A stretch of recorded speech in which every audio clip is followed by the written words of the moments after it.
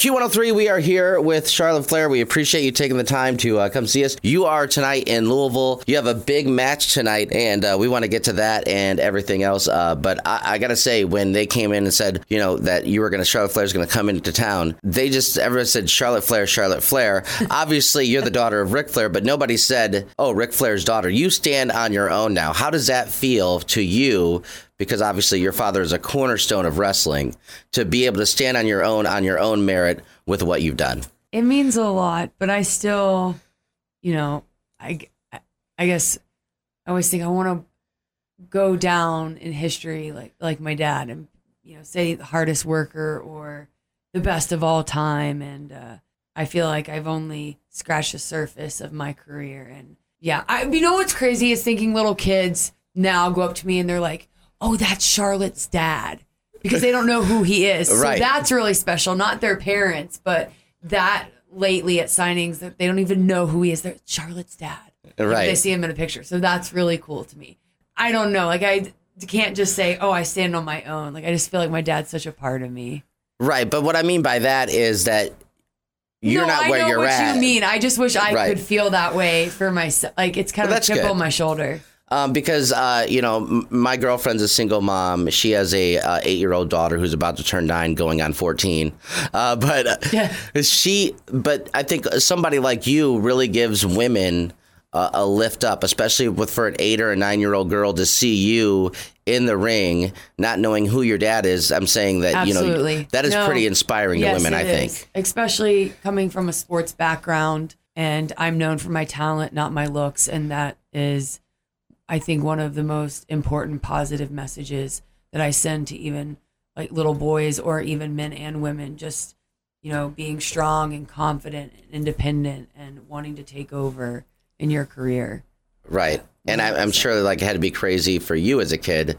I mean, to be around all the wrestling and to grow up on it. I wasn't really around it, to be honest. I was involved in sports and my dad took us to shows, but it was more my brothers that were around it and wanted to be in it. I wanted to be with my little brother 6 years ago, and here I am today. Right. And I did watch the 30 for 30, which is probably one of the most emotional things I've ever watched in my life. I mean, I'm serious. My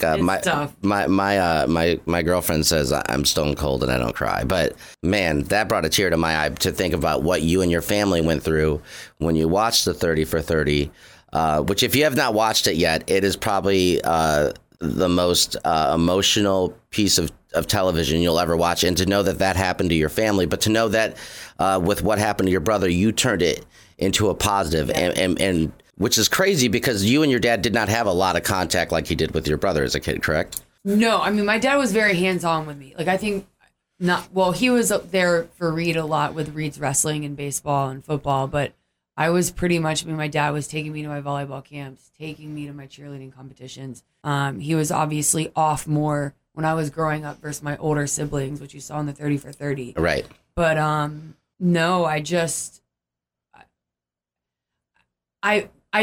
like, oh, you must do this for your dad. But no, I really, Reed wanted to make it. And then now knowing every time I step in that ring, I'm doing what he dreamed of.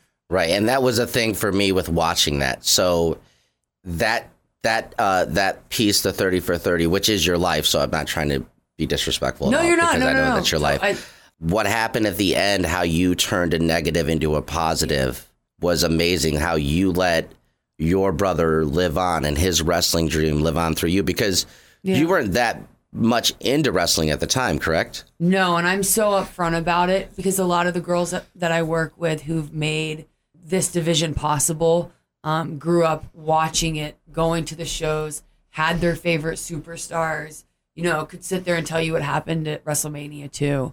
And when I started, I kind of felt guilty and,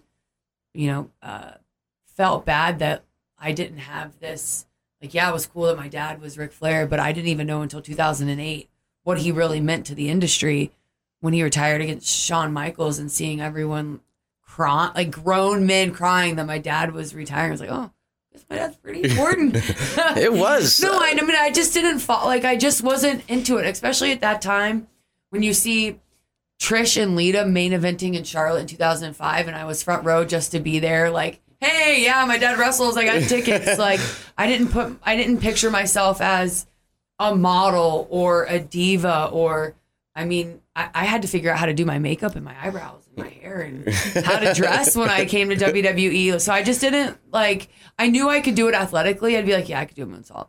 Because I was a gymnast growing up, but I didn't picture myself how women were viewed growing up. And now that I'm a part of it, it's like, that's my message is, yeah, like I'm an athlete, like a badass woman. And that's the message to kids, especially little girls, that they can be dominant in a male-dominated world. Right, and I think it's great because you see the pride in your dad's eyes when he sees you wrestle. That makes me. I know. I mean, you do. He's so bad. This is I can't listen to his interviews though. Now that Rhonda's here, there's so many interviews of my dad saying that I could kick her butt. I'm like, Dad, what if she comes to WWE now? She's here. I'm like, that was my dad that said that. Not me. I mean, I say that because so growing up, I grew up every Saturday and Sunday, and I watched wrestling. Yeah. You know, whether it was WCW, NWA, WWF, WWE, I watch wrestling. And so to see your dad when he looks at you in wrestling and the 30 for 30, which is, I don't know, what did you think about the 30 for 30 when you watched it? Did you ever watch it? Oh, I did. I only watched it twice. Okay. Well, I watched it for the first time right before my dad got sick in the fall. Okay. So when he was sick, I was like, this has taken 2.5 years to make. This is all he's wanted to, he was so proud of it. Right. What's 2 hours? Plus what's on the cutting room floor. But it took, it really took a long time for them to figure out, what story and how, it was very delicate. Right. And I just couldn't imagine him not being here for that to come out because he was proud. But I'm very protective. It's kind of like one of those things, like I can talk bad about my family, but no one else can. Damn right. So when it came out, I just was so nervous. And we're not a private family, like we're in the public eye, but like I play a character.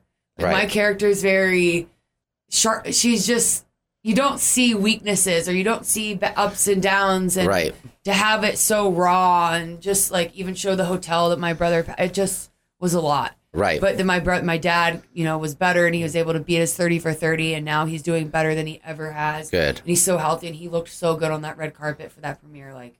And Rory, the director, I have to say, was absolutely amazing. And now he's a close friend of the family because once you go through all those interviews, there's no leaving us now. Right. I actually watched something on Andre the Giant the other day, and your dad was a big feature in that too as well. And just because, like I said, big in wrestling. Now let's get to your match tonight. So it's a huge match. So what can people expect from you tonight? Well, I will be at the KFC Yum Center, and tickets are still available at Ticketmaster. And I want my title back. I could tell after the video I just watched. I feel a little naked without my title. You came back to get something that is yours. Yes. And so that could happen tonight. That could happen tonight in Louisville, Kentucky. That's right. It should be. I will become awesome. the 6th time. Oh, that sounds crazy. 6. Two hands. You got to hype it up. You got to say it right. I will become the 6th time women's champion. But if you're counting Divas champion and NXT, it would be 8. But who's counting? I don't know. That's like my dad. He says, actually, I'm like 24-time champion because they don't count certain titles. I'm like, oh gosh, I'm turning into my father. Right. I'm like, well, really, it's 8 if you're counting. Well, that's awesome. I'm so glad you came in tonight. Now, if people, obviously with social media, people can get so much closer to their favorite people as ever. So what are some ways that if, we have some people that are listening, because it's men and women with you. It's not just like women who appreciate you. It's men in wrestling men who watch wrestling that think you are great, just like myself. How can they get at you on social media? So I am always on Instagram at Charlotte WWE, and my Twitter handle is Miss Charlotte WWE. All right. Well, comment on Instagram. We want to thank you for coming in today and doing the interview. And people can get tickets at the KFC Yum Center, and so we want people to encourage to go out there and bring the kids.